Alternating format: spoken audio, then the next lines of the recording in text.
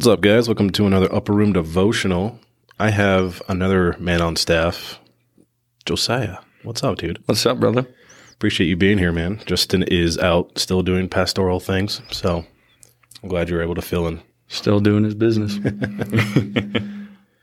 We're going to get rid of the step away from the parables for a second, but still talk into a Jesus teaching.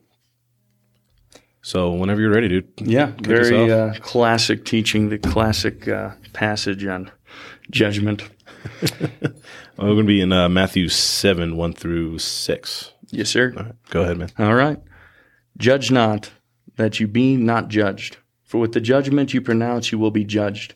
And with the measure you use, it will be measured to you.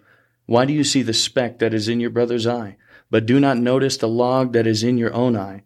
How can you say to your brother, let me take the speck out of your eye when there is a log in your own eye? You hypocrite. First take the log out of your own eye, and then you will see clearly to take the speck out of your brother's eye. This is a wonderful passage because this is probably the most quoted passage by the world, or you could say at least the United States, if you've ever been in a conversation with anybody talking about Jesus and talking about how they need to repent or believe, they immediately say, but Jesus said, do not judge. Right. And if you've obviously read your Bible, all you have to say to that is, hey, did you read the rest of the text? Because Jesus here isn't exactly saying just never judge. He's talking about a particular kind of judgment. And this particular kind of judgment, as you see when Jesus says in verse 5, you hypocrite, you hypocrite. What Jesus is addressing here is actually hypocrisy. It's the idea that I'm going to look at your sin, okay, and accuse you and go after you for what you're doing when I myself am hiding the very same sin. And you yourself are just a mess.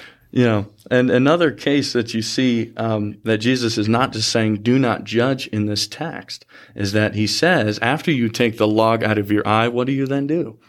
You take the speck out of your brother's eye. And if you were not judging, then you'd be incapable of noticing there was a speck at all. There's a speck at all. Something that also is funny when it comes to the idea, or at least the concept of judgment, is that oftentimes you see people when they say do not judge, they forget the fact that they themselves had to judge, that you were in fact judging them, to then say do not judge. So they themselves, like Jesus is saying in this passage, are playing the hypocrite. So anytime they tell you, hey man, don't judge, they just judged. So is he getting at the fact, judge yourselves first? Exactly. You always want to first, as a Christian, is to be looking at yourself and making sure, moving forward with caution. Okay, we're always far more lenient with ourselves and what we do than we are with others. Okay, and I think Brennan was actually talking a lot about this when it came to forgiveness. You see this a lot with forgiveness. You're a lot faster forgiving, what you've done and being merciful on yourself, okay, than you are to anybody else. You give yourself a lot more lenience. Now, this isn't like beat yourself up, right? This isn't destroy yourself through the day. Like, you did this, how dare you? You know what I mean? Talking to yourself. No, it's not beat yourself up, certainly not. But it's at least understanding that before you move forward with looking at anybody's sin, in fact, if you notice anybody's sin, what Jesus is saying, look in the mirror. Look at yourself before you continue to talk to anybody about their sin or what is actually going on with them. You need to evaluate yourself and see if you, in fact, are not in the same manner of sin. And oftentimes what you see is people that are good at looking at others' sin and what they're doing is oftentimes because they themselves are doing that sin. Right. Knowing it's wrong. Yes, exactly. So we talk about that all the time on this podcast too, is if you're not reading the word, you're not going to know how to judge yourself. Exactly. Right. Exactly. The Bible in and of itself is holding up a mirror. And it's not just a mirror made by the hands of man, but it's a mirror made by the hands of God. And when you peer into it, you can see the reality or the truth unclouded from what the world would tell you. Yeah. I was talking to this guy actually today, a gentleman at work who had taken a step away from the church.